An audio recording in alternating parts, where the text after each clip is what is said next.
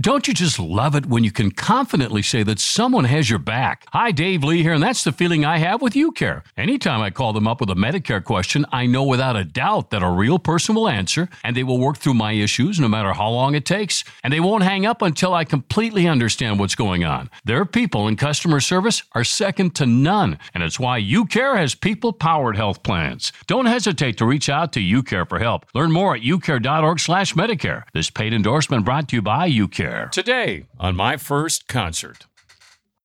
And I went back, and, rest is history. I mean, that record was number one in 68 countries, I believe. Yeah. It knocked Paul McCartney off the number one slot. I mean, it was a big deal. So, yeah. Kid from St. Cloud knocks off one of the Beatles. Well, yeah. I mean, it wasn't me. It wasn't me. I was playing. It was part of a group. Yeah, well, I was.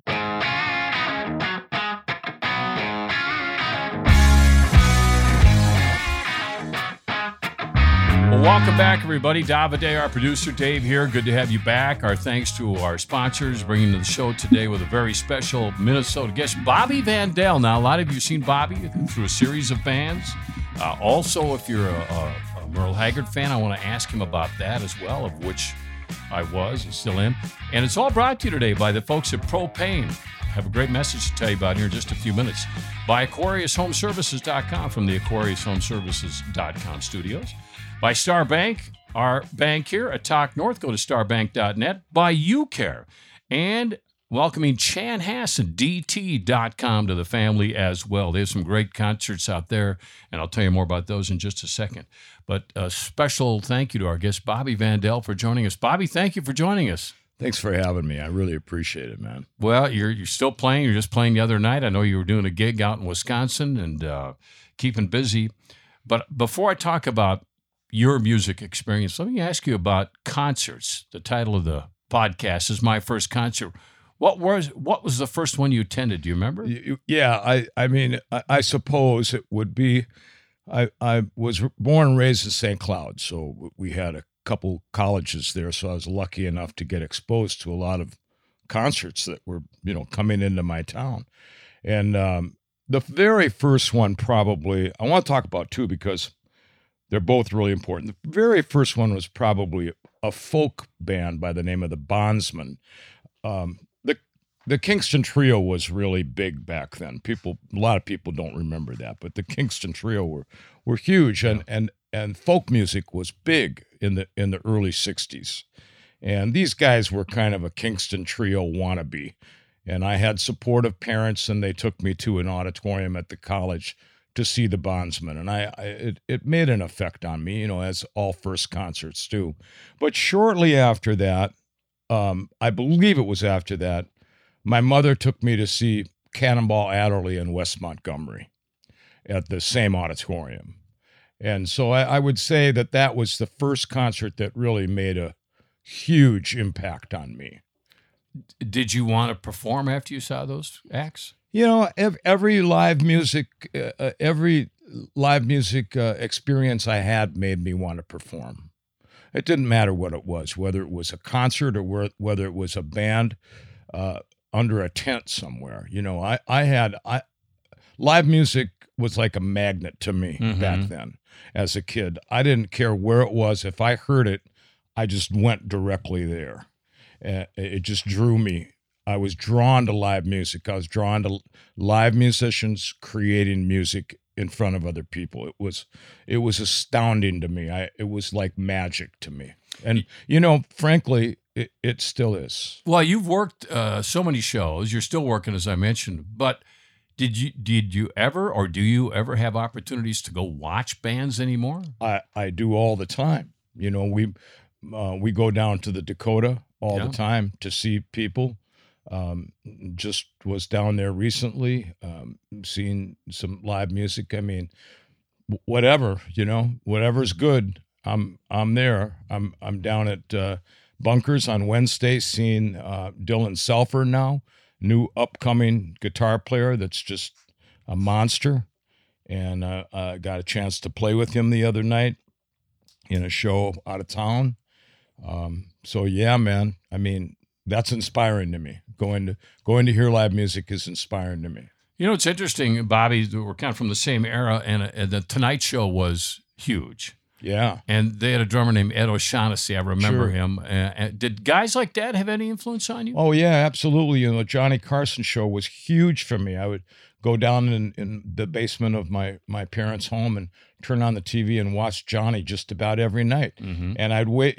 This is really funny. I'd wait for the outro where Johnny went to advertisement, because the band would play him off. Yeah. And there was always somebody taking a solo. Mm-hmm. And I heard this saxophone player that was blowing my mind. And I heard him all the time. And I waited for Johnny to go off to go to advertisement so I could hear the saxophone player. And most of the time it was Tommy Peterson, who I would, you know, I'm 14 years old. I'm 12 years old maybe, listening to Tommy Peterson in the basement in my St. Cloud home. I had no idea that I would end up not only meeting him, but, you know, working with all of the Petersons. You know, Tommy was just part of the Peterson family, and they became part of my family. So that was really cool. Yeah, no kidding. I had no idea who he was, but I was mind blown by him. I mean, his saxophone playing blew me away. That whole band blew me away. Yeah, there's a lot of talent in there. Very for sure. exciting. And Doc Severson still comes to town on occasion. Big band music is so exciting. You know, my dad used to take me he'd drop me off at the Prom Ballroom to go see the Buddy Rich Orchestra. You know, Buddy Rich. Wow. If you know, when you sit in front of a big band like that, you know you're alive. Yeah. You know? Yes. Yeah. You know you're alive. Bobby mentioned age 14. I'm going to ask him about his as a performer when he first performed, which I think was pretty close to that age, if I'm not mistaken. Mm-hmm. We're talking with Bobby Vandell. Lots to talk about here on My First Concert Today. Dave and Davide here with you. Great to have you with, and our thanks to our friends over at AquariusHomeservices.com. Jeff and his crew I've known for several decades. They do great work. By the way, I do want to mention that they do have right now at Aquarius Home Services fantastic news. They're having a Connecticut Midsummer Mega Sale. And this is worry-free water, spotless dishes, softer clothes, purified drinking water. Just read an article in the paper today about our drinking water. And I would suggest you call them and say, hey, I'm reading about contaminants in my water. What can you do? And I think you'll be quite impressed. I know you will be. But right now, 25% off Connecticut whole home water treatment systems. That's what I have at my home. And when I think about your daily life, water's one of the keys, probably the most important thing when you get up in the morning, and whether you're drinking it or cooking with it or showering with it. Find out more about that. By the way, we also have some air quality issues going on right now. And on top of the heat, that can make being outside a challenge. So it's more important than ever to protect the indoor air quality inside your home. And at Aquarius Home Services, they have a variety of indoor air quality solutions that'll reduce and remove allergens, which has been a big deal for me, dust, mold, viruses, bacteria, and humidity. And so find out about what they going there with a special deal on that as well. AquariusHomeservices.com. Jeff and his staff, they're awesome people. Bobby Vandell is with us on My First Concert. Bobby, okay, let's go back to, was it age 14 when you first performed, or was it before that? Yeah, about that. You know, I wrote up my first contract when I was 14, my first musician's union contract, yeah. And I started working in, you know, bands I would put together, or, you know, my pals, we'd put together bands and go out and work. We wrote a letter to all the high schools and all the junior highs all over the state and announced our band and said, we'd love to come and work at your school. And by God, we got some answers, and we'd go out on weekends. We had one friend that was a little bit older, and he owned a van and a PA, and he was our best friend, you know. Sure. I tell you what, you own a van and a PA at that age, you're in the band, you know. You're the guy. Yeah, you're the guy, you know. So yeah, we drove around the state and did gigs, you know. I was making $100 a night when I was 14, and my friends had paper routes, you know. Yeah. So, I mean, it was an intoxicating thing to get involved in at that age. Yeah, about the time you start liking girls too. Well, you know, I wasn't going to say that, but you know, you start. Every boy wants to, wants attention from the opposite sex, and it was and that was a perk as well. So, it was a win-win. I'm thinking about drum sets, and growing up in that era, the Ed Sullivan Show would have, for example, when the Beatles came on, and if I remember right, and you know it far better than I do, Ludwig, I think, was on their drum set. Of course, So how did you choose drums, or did you say, I want the drums that Ringo uses? Or?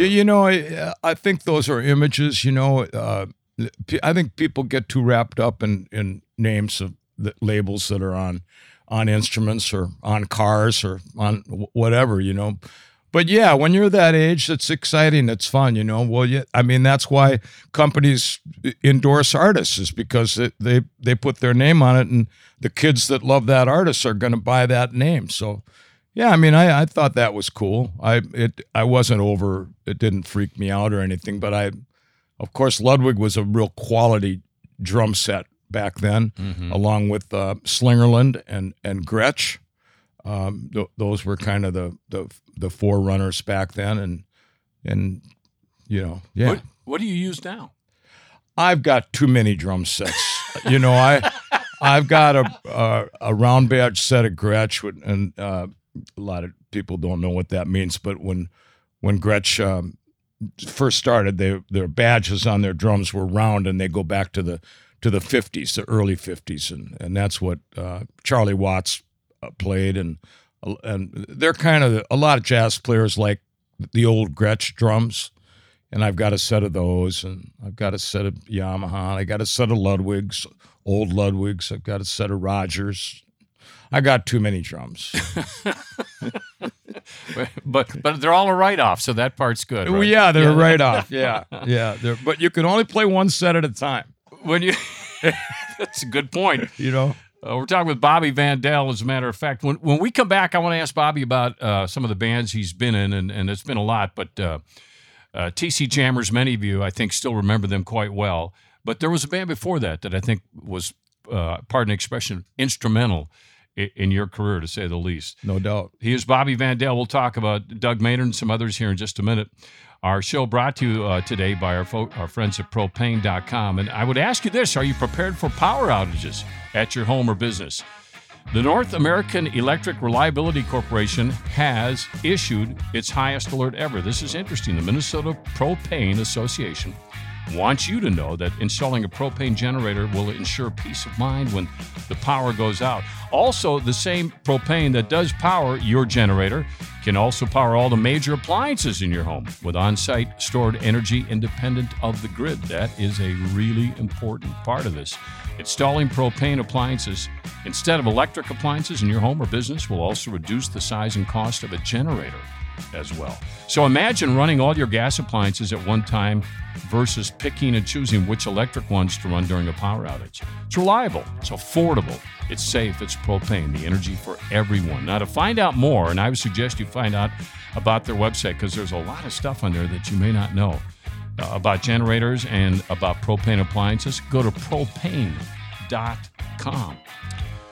Bobby Vandell, let's talk about the TC Jammers. People know about Lamont Cranston. I want to ask you about Lip Sync and all the things that have happened with Gold Records and that sort of thing. But let's go back to Doug Maynard in those days. What did that mean to you? Tell us more about that band. It was when I first moved to Minneapolis from St. Cloud, I just came down here. I didn't have any work or anything. I just came and I got some work playing with certain people and starting to make a little bit of money. And I was playing in a duo, an organ. It was just me and an organ player over in St. Paul. I got some great stories about that gig. There's some really funny things coming in my head about that gig. I should probably tell you about. But one night, a couple guys came in, and I was singing. The organ player didn't sing, so I was playing drums, and I was doing all the singing. A couple guys came in, and I recognized them. They were from a very, very popular band in town called Passage, who were formerly Al Jarreau's band. A lot of the members had a connection with Al Jarreau. And these guys were the top of the heap. They were to me, they were the finest band in town. They were some of the greatest musicians in town.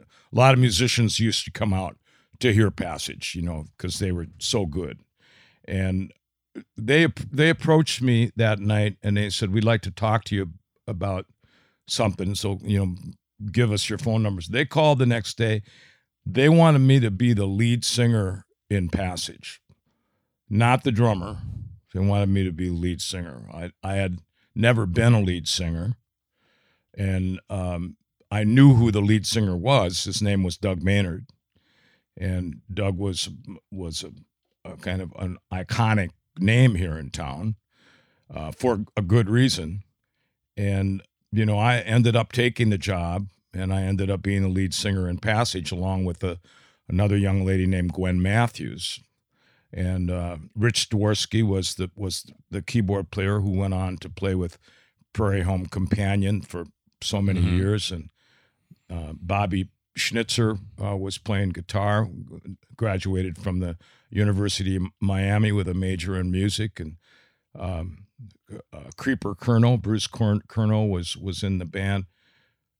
Phenomenal musicians, really great musicians. So I stayed with them for a long time, and that was a big deal.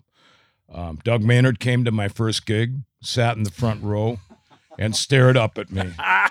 And I was already nervous about being a lead singer. And now the guy that I replaced came to the gig, and I figured, you know what? I got one of two things. I can either be scared of him and walk away, or I can try to embrace him and become friends. And I chose the latter, and it worked. We became great friends. And so that led to me playing drums in the Doug Maynard band eventually, which was a very, very another very popular band in town.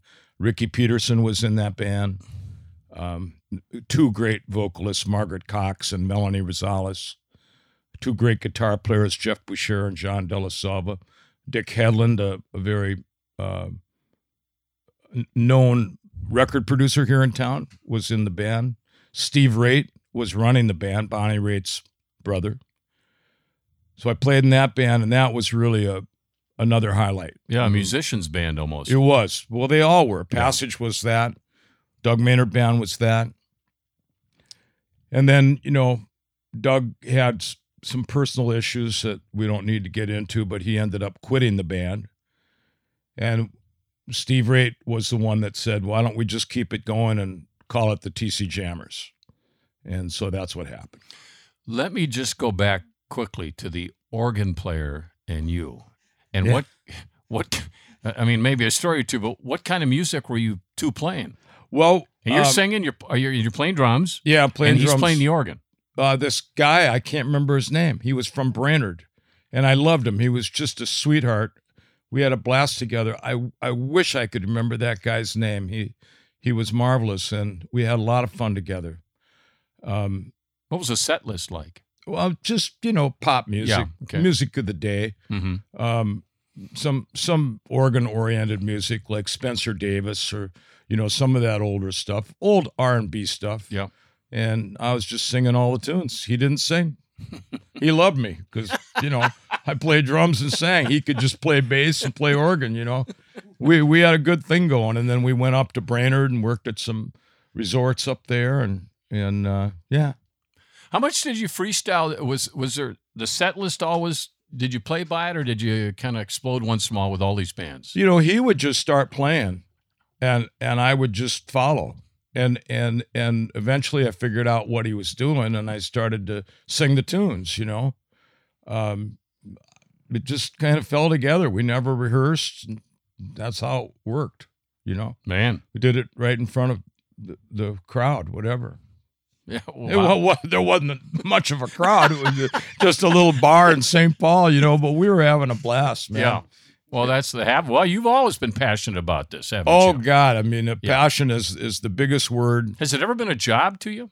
No. Yeah. I mean, that's an interesting question because a lot of musicians say, I'm going to go out and play tonight. I'm playing somewhere. I always used to use the word work because it lent more credibility to what I did. Yeah. It made people realize that this is my job. Mm-hmm. I'm not playing.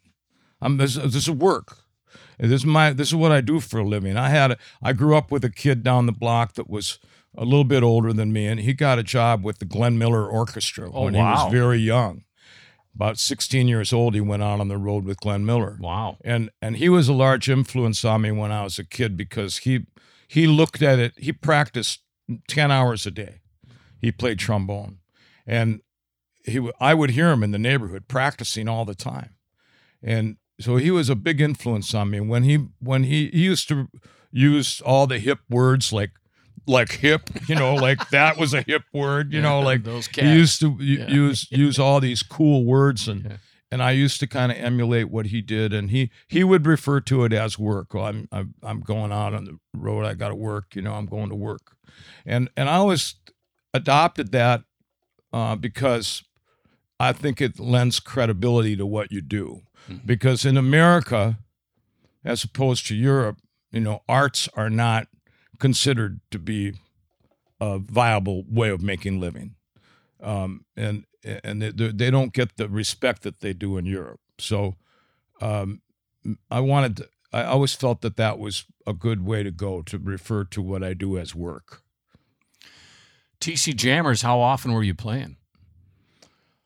Back then with the Doug Maynard Band, Passage, TC Jammers, it was a great era. It was a great era. We were probably all working 26, 27 nights a month. We were working all the time. We just went from one gig to another. Yeah, and you had to show up. I think sometimes it's easy for us as fans. You're going to see your favorite band, but somebody might not feel well, something personal might be going on. But when the show starts, you got to kick it in, don't you? Yeah, I missed very few gigs, man. Yeah. I mean, it drove me. I was always, I was kind of a jock too, so I had that going for me. Yeah, hockey, right? I played hockey all my life. Yeah. I still do. So it helped me. I had a few years there where I kind of took a left turn, but thankfully I got out of that and got back on the ice and kept going down the road. But hockey players are workers, and also pretty good golfers. I wish that was true in my case. I'm a southpaw. I play hockey left-handed. I swing a golf club left-handed. People ask me if I'm a golfer. I said, yeah, I own a set of clubs. I'm a golf club owner. That's more of what I am. That's a good response. I used to have a father-in-law he was a very nice man. His name was Bob Nordstrom, and he was the golf pro at down here at a city course. I can't remember the name of it, South Minneapolis. And he was unbelievable. He'd throw down 20 balls and he'd hit them all, and they'd all do the same thing. Every time he hit it, they'd do the same thing. I hate guys like that. They go within 3 or 4 feet of each other. And I just and that's what it is. It's just mechanics, and you just repeat the motion. And I don't have time to to do it. No. Yeah. But golf is more of a hang for me. Yeah. Ricky and I go out, or Matt Fink, or some of us, and we go out. And it's the group you're with. We just hang and laugh, you know. Bobby Vandell is our guest, and we're going to ask Bobby about Lip Sync when we come back here as well. A lot of things to cover here, and it's great to have you with on the podcast. My First Concert, downloaded on Spotify, on Apple, TalkNorth.com, wherever you get your podcasts, as we continue to look into Minnesota music and some of the people that have made it such an iconic place for all sorts of music. And Bobby's a great case of kind of embracing all sorts of music. And so I'll ask him about that too, because he does a tribute to Merle Haggard that's pretty impressive. Our friends at Star Bank are making this possible. It's really cool to talk about Star Bank, local bank, Minnesota Bank, started right here in rural Minnesota. Now they're certainly all over, including right here in the Twin Cities Metro. But they answer their phone there when you call them. real people talk to you. And when you walk in, you want to talk about a loan, it's pretty quick. Not a lot of red tape, to be honest about it. No monkey business. They just get it done. And you know why they get it done is because they've done this in these small communities for years. They just know how to do it. The thing is, you have the same family ownership group, and they're running it just like a family-owned business should be run. They're really good. I just encourage you. If it's a loan need you need right now, Star Bank will take care of that. They'd love to see you. They're, I guess, doing banking kind of how it should be, right? And so if you want to do the apps, you want to do the high-tech stuff, which I think we all do, and I do, and you do, you could do that. They have all of that. But it's really cool to call them once in a while. Very fun to walk in there and chat with them. You come back a second time, they're going to know who you are. And I think you're going to know who you dealt with, too, at starbank.net. That's the website. Check it out. Member FDIC and equal housing lender in our bank here at talknorth.com. Okay, Bobby Vandell, Lip Sync. Boy, they came out and made a huge impression, of course, and had a great, but everybody was talking about them. The video was big. You were a member of that band. I was. It was a trip how that happened, too. I was up at Lake Arrowhead. I moved to Los Angeles in about 1978, 79. Had nothing, moved out there, ended up working with a neighbor of mine up in Lake Arrowhead, and I was up there playing with him, and the waitress came up to me and gave me a note on break. I don't know how he found me, but Steve Greenberg found me up in that remote nightclub at the top of the mountain in Lake Arrowhead, and there was a note to call him Collect. Of course, obviously we're before cell phones, you know. We I don't know how he found me, but I called him Collect, and he said I want you to come back to Minneapolis, you know, playing my band Lip Sync. I said, well, why? You know, why do you want me to do that?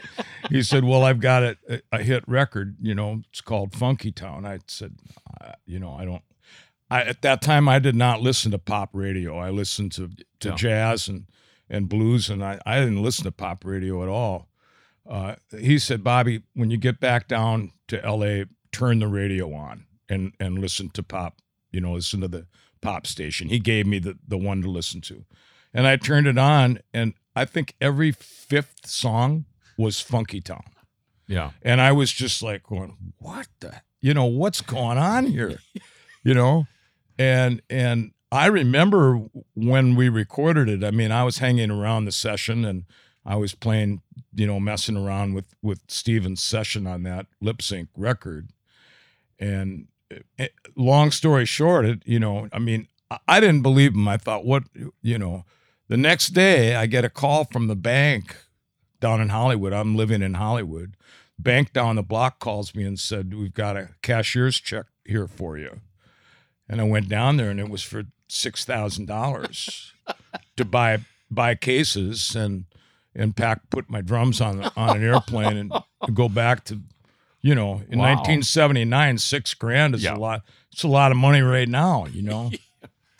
And I went back, you know. And, you know, rest is history. I mean, that record was number one in 68 countries, I believe. Yeah.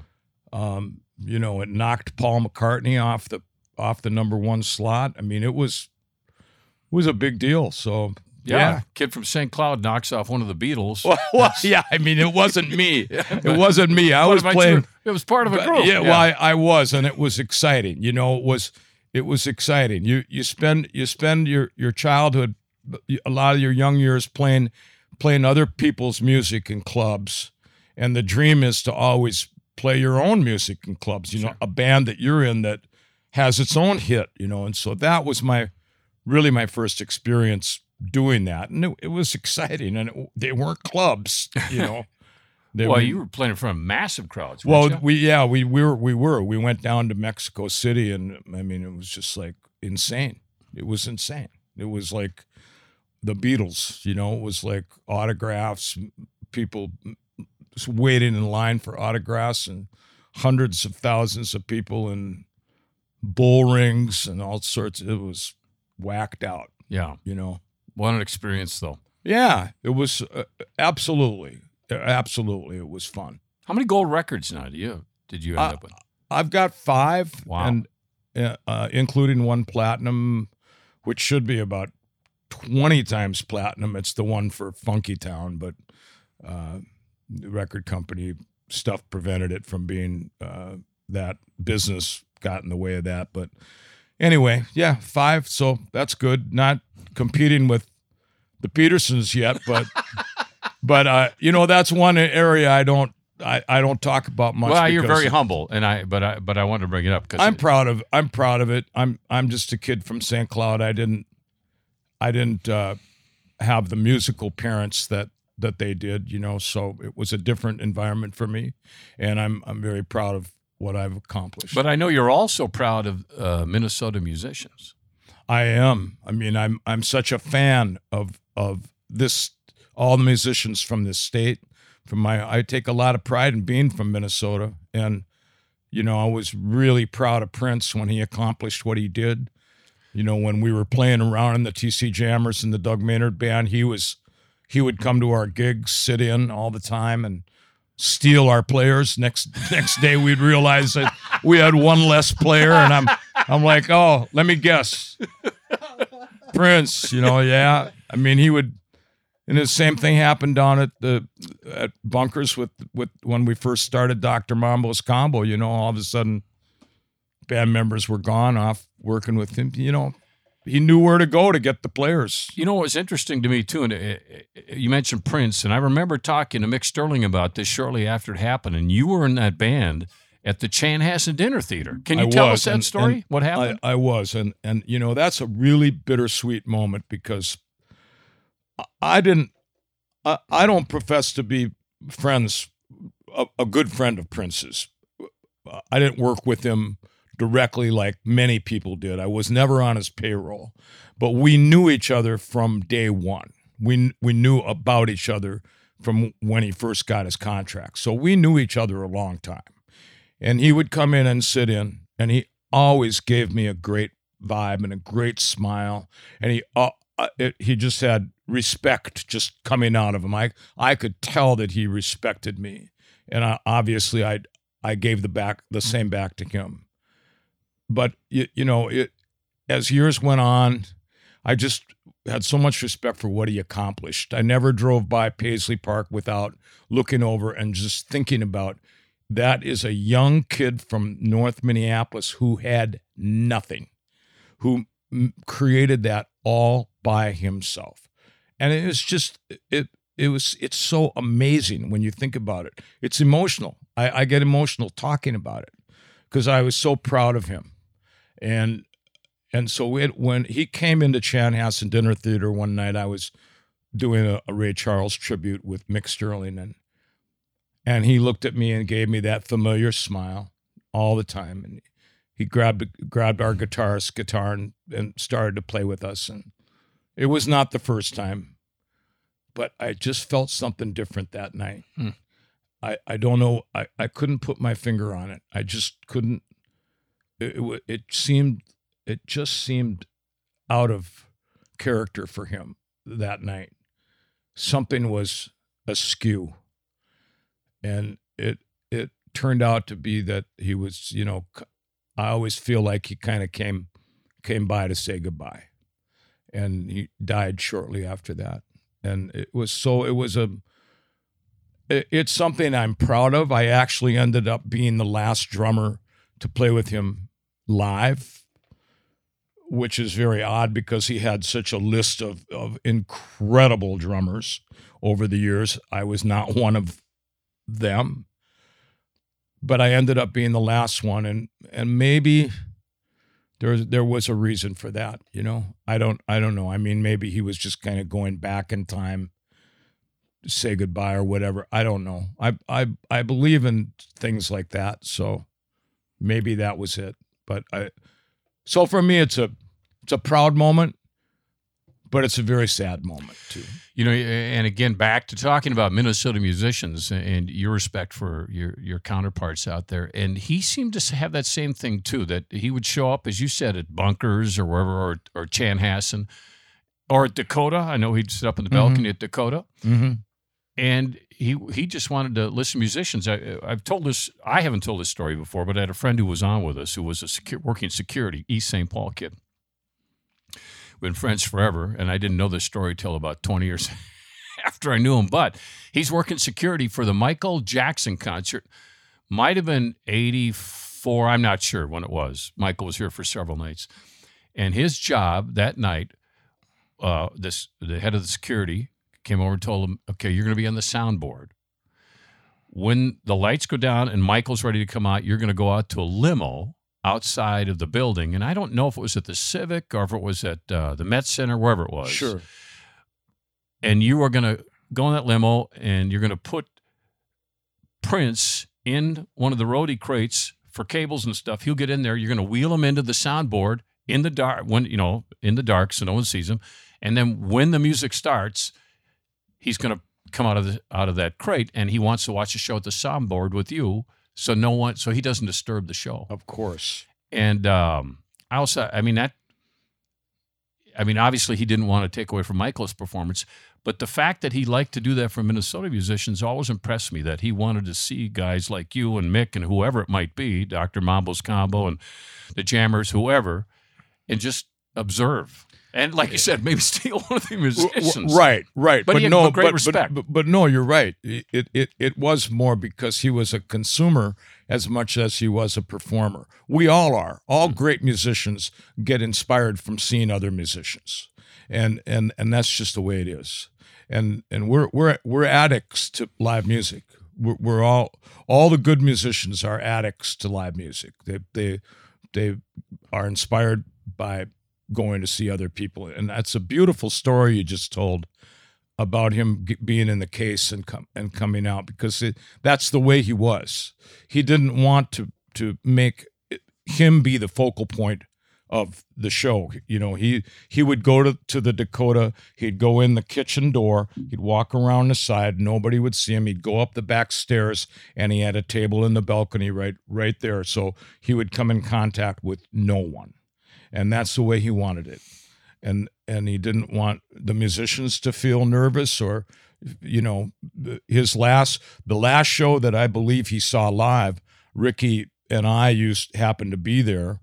It was at the Dakota. We were sitting right below him. It was Liz Wright. And I don't know if you're familiar with Liz Wright, but she's an extremely inspirational, spiritual singer. She's kind of a gospel singer.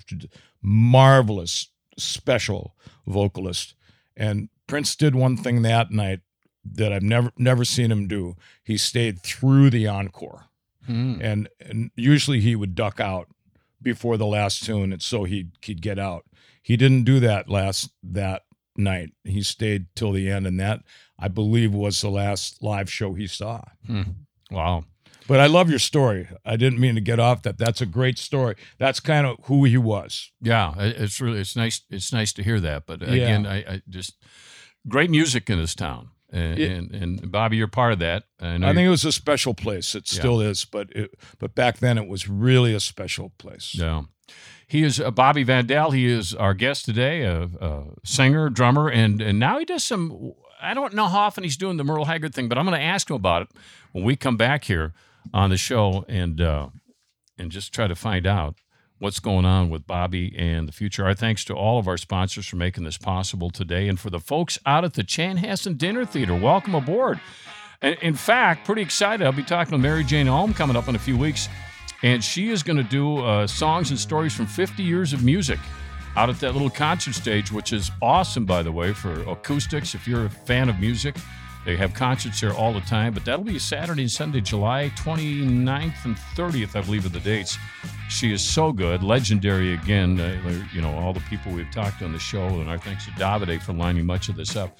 And then they got more coming up after that. They got a tribute to Dave Matthews Band by Warehouse on August 4th and 5th, Magic Carpet Ride, which right there, that's the music of San Francisco, 1967, the Summer of Love, they called it. That's August 6th, and so many more. And also on the main stage, Michael Brindisi, who's a talented director, to say the least, he has brought in Jersey Boys.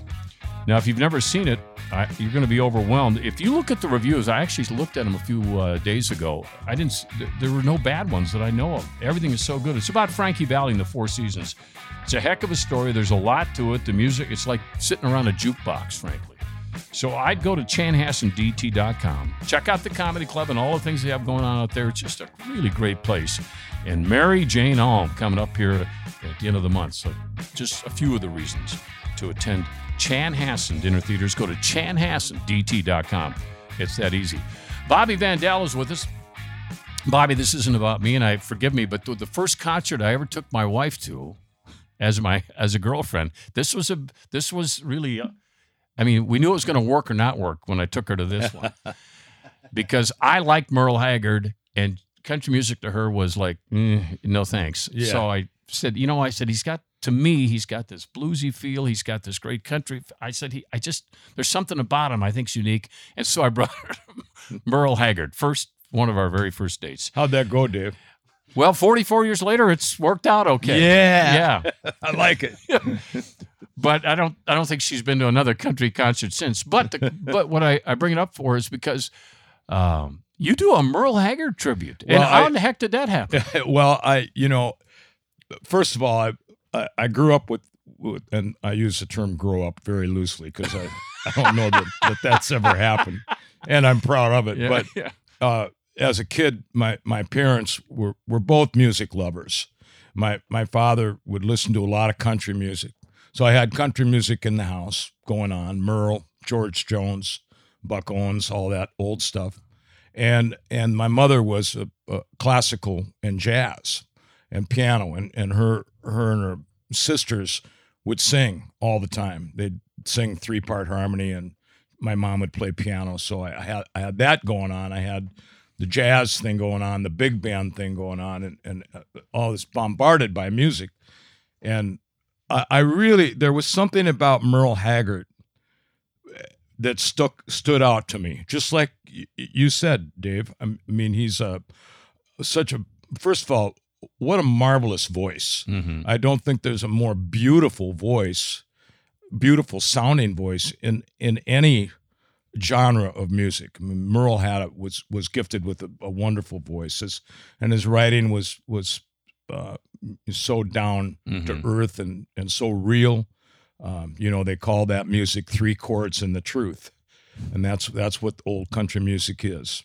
And so I always loved him, and I made my career playing drums. I accomplished more playing drums than anything, but I always loved to sing because of my mom. And, my first job here was as a lead vocalist. And so I thought, I thought I'd do a tribute to Merle.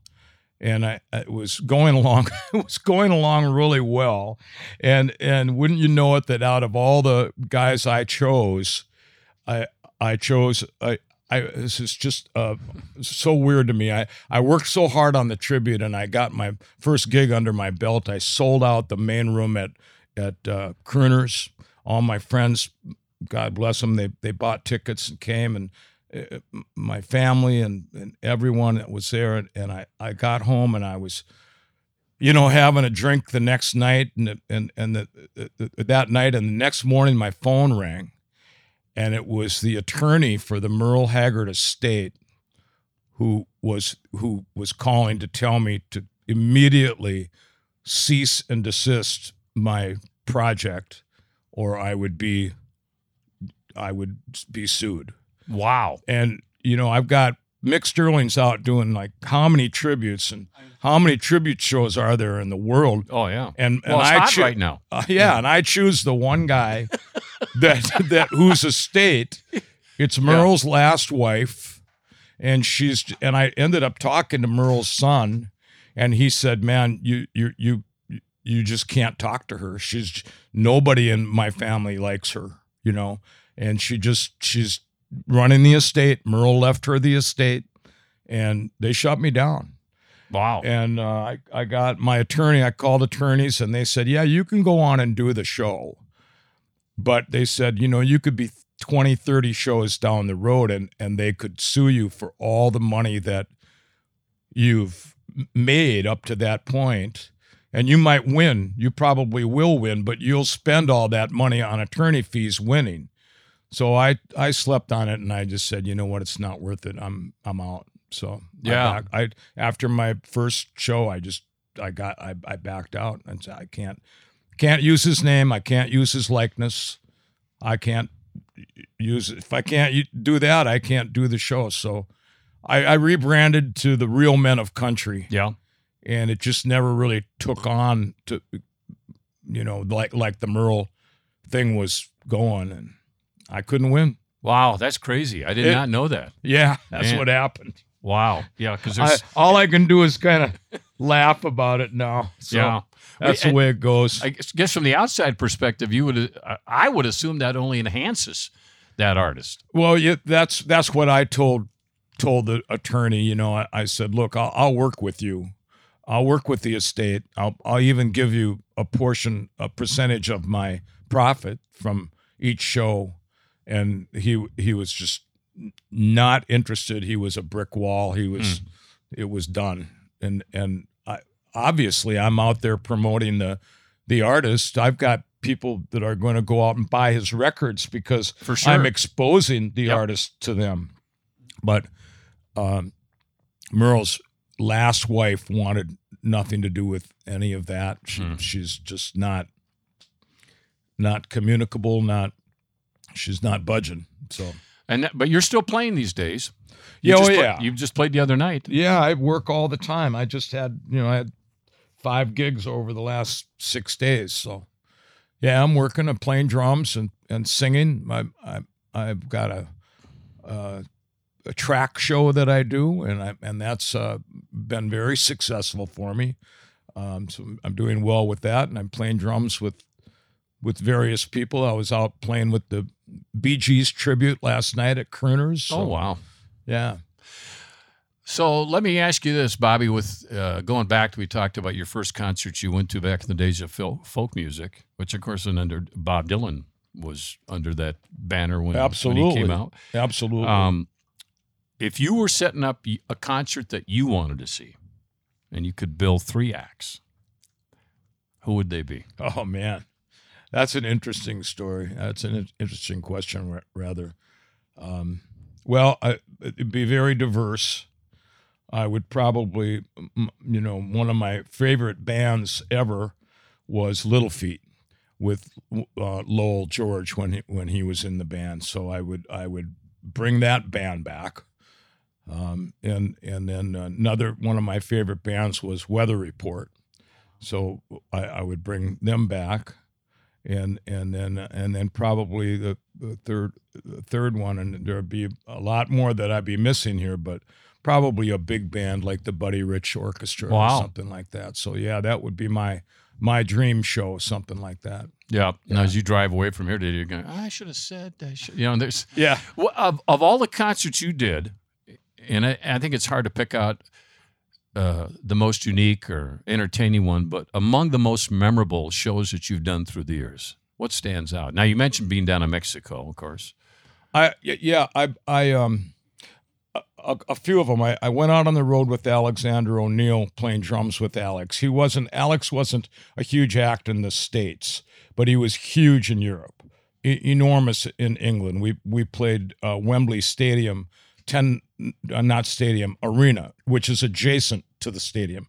We played Wembley Arena 10 nights in a row and sold out every night. So it was 16,000 a night, and we played for 160,000 people. That when we got to the show, it was like we had a police escort. It's so weird because people in the U.S. don't even know who Alex is, but he was so big in England. I mean, it was really a cool experience, and that was really fun. We were on the road with Gladys Knight and the Pips. Oh, that's right. And Gladys, it was Gladys's last run with the Pips. So I was on that whole tour, and I played a lot of stadiums with Stevie Wonder, Aretha Franklin, Luther Vandross. It was a huge. Those are monsters. It was business. Monster, wow. But on the R&B side, on the black side of pop music, so that was really a great experience. I was the only tan guy in the band, and so I got in experiences that most people don't have never seen. I mean, Alex would take me out places in New York City that white people just didn't go to. And I was in a lot of environments like that, and it was a wonderful, wonderful experience. So I really enjoyed that whole experience. And the other thing was simply when I played drums with Bonnie Raitt. Playing drums with Bonnie Bonnie and I are good friends. We talk a lot, like she is with Ricky Peterson as well. But playing with her was a dream come true. It really was, because I admired her so much. And so it was kind of like being on the same stage with Gladys Knight, all those. Oh, I can't imagine. So when you're first out there with Gladys Knight or Stevie Wonder or Luther Vandross, and it's like a Hall of Fame here. Yeah. Were you nervous? Or just once the music hits you, know what you're doing? It's funny, Dave, when you play big shows, I don't know, you could talk to different people, and they might say different things, but when we would play stadiums for 65,000, I was less nervous on those shows than I was being in a smaller club with Alex, because in the club you have direct eyesight with the patrons, and so you're it's right there, and that can be a little bit more nerve-wracking for me. The first show I did in a big stadium was in London at Heathrow Wembley Arena, and for 16,000, and I was nervous on that one, because it was the first time I did it, but I quickly got used to it. Probably that maybe a good thing that happened early in your career when you had the organ player with you, and then that you have Doug Maynard when you start with Passage staring at you, and that probably took it. That's probably all you needed to get rid of that nervousness. That's very insightful, Dave. I mean, things like that, experiences like that, do things to you that you don't realize at the time they're doing. Yeah. You either run away from that stuff or you would embrace it. And I was always one to embrace everything. I mean, I just embraced. You have such a long career in radio. I admire you so much. You're doing a great job today. I can tell you just bring such professionalism with you, and I have a lot of respect for you. And I know that getting into radio for me, the first time I did it, which I did, when I was 60 years old, 10 years ago, I was a nervous wreck. But I embraced it, and I was asked to do a live show, and I said, "Oh, you got to be kidding me! I can't do a live show. I'm not going to do it." But I said, but my answer was yes. Mm-hmm. I've always been that person to just dig in, and I know you're the same kind of guy. Otherwise, you wouldn't be where you are today. And kudos to you, man, for the career you've had in radio, and it's all over you. I can tell you're just it's an honor to be here with you, because you're a total pro. Well, I think in response, I'd say I tug at the hem of your musical garment, because my dad was a musician, and my uncles, and my wife's actually a good piano player, and I just admire the work that goes into it. We're talking about golf, and you're talking about the pro out there that's hitting 20 shots and within 3, 4, which would be a wonderful experience that I know I will never have the chance to do. But musicians, I mean, you're talking about your buddy going 10 hours a day on that trombone. Yeah. So what you've earned or what you've done, it isn't like you didn't earn it, right? I mean, you didn't show up for a gig and start playing. You had to work at it. Right. And you got to take on the challenges. Yeah. And when the challenges come on, like you had the perfect example, was that moment when I looked out and saw Doug Maynard. That was one of those moments, that one of many.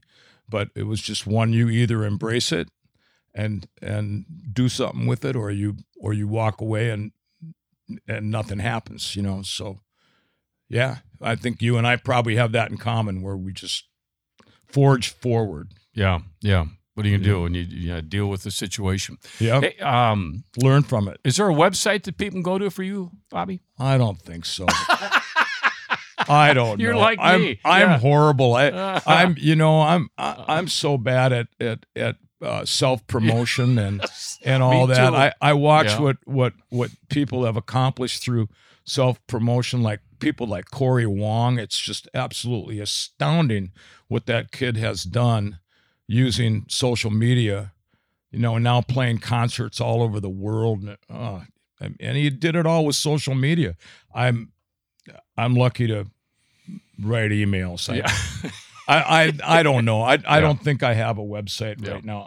I tell you what though, I'm going to try to get better.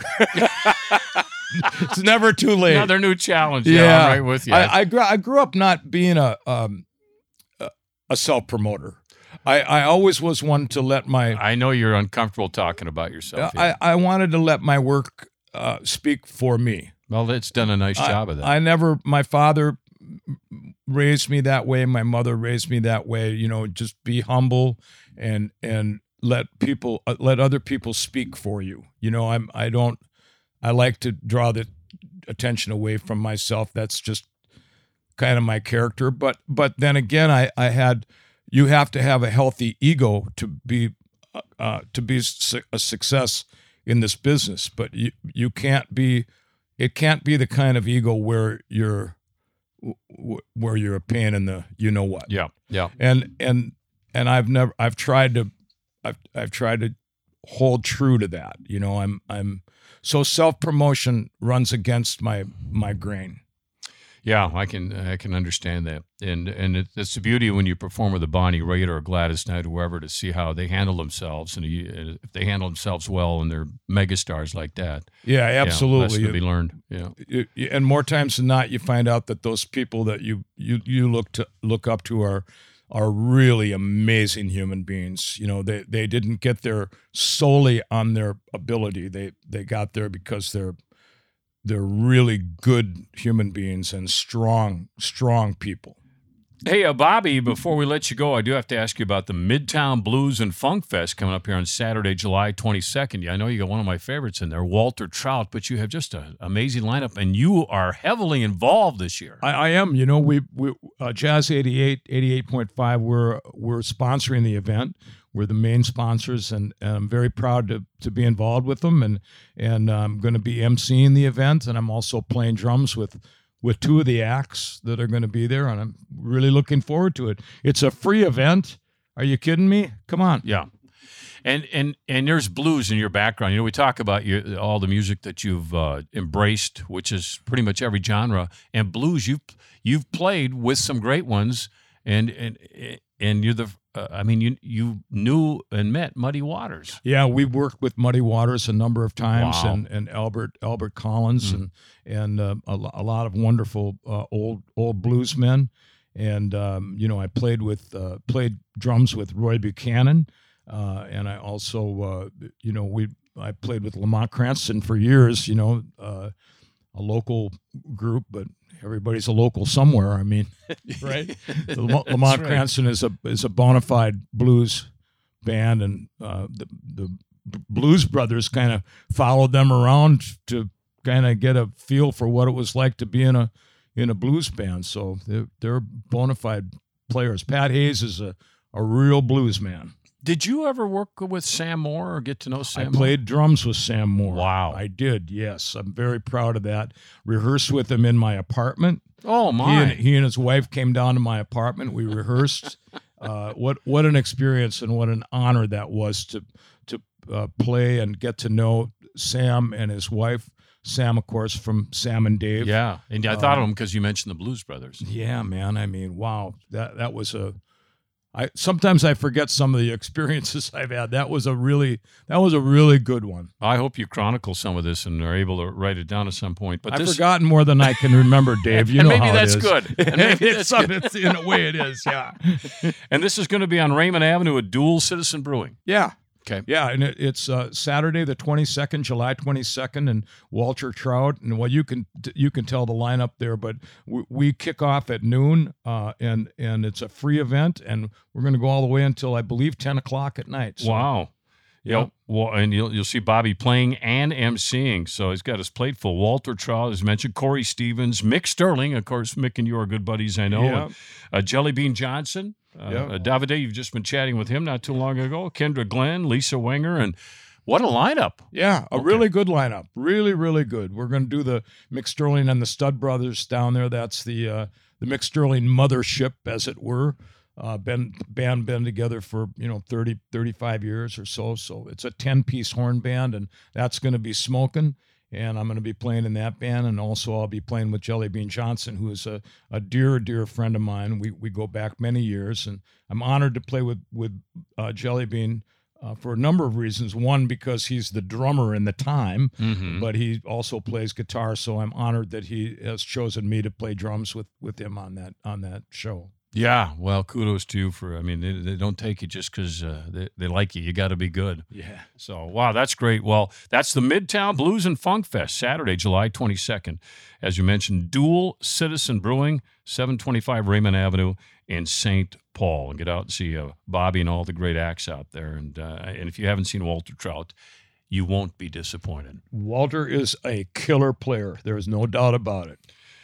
Bobby, thanks for coming in. I really appreciate the time. I know it's busy for you, but gosh, great having you here. Thank you for joining us. I had a blast, Dave. It was an honor to be interviewed by you. You're a pro, obviously, and a class act, and I have a lot of respect for you. So thank you very much. Well, the feeling is mutual. Thank you. He is Bobby Vandell. Davide is our producer here on My First Concert. We're back next week again. Our thanks to the folks out at ChanhassenDT.com for joining us, propane.com. There's some interesting things to find out there. AquariusHomeservices.com. We're in the AquariusHomeservices.com studios, by the way. Got special deals right now, so I'd hurry in the next couple weeks and get that done. Star Bank, our bank here at Talk North at starbank.net. And by UCare. So thanks for joining us here. We'll see you next week on My First Concert. Remember, we're on Apple, Spotify, TalkNorth.com, where we have a number of great podcasts, too, a lot of sports podcasts. So join us next week. We'll see you then.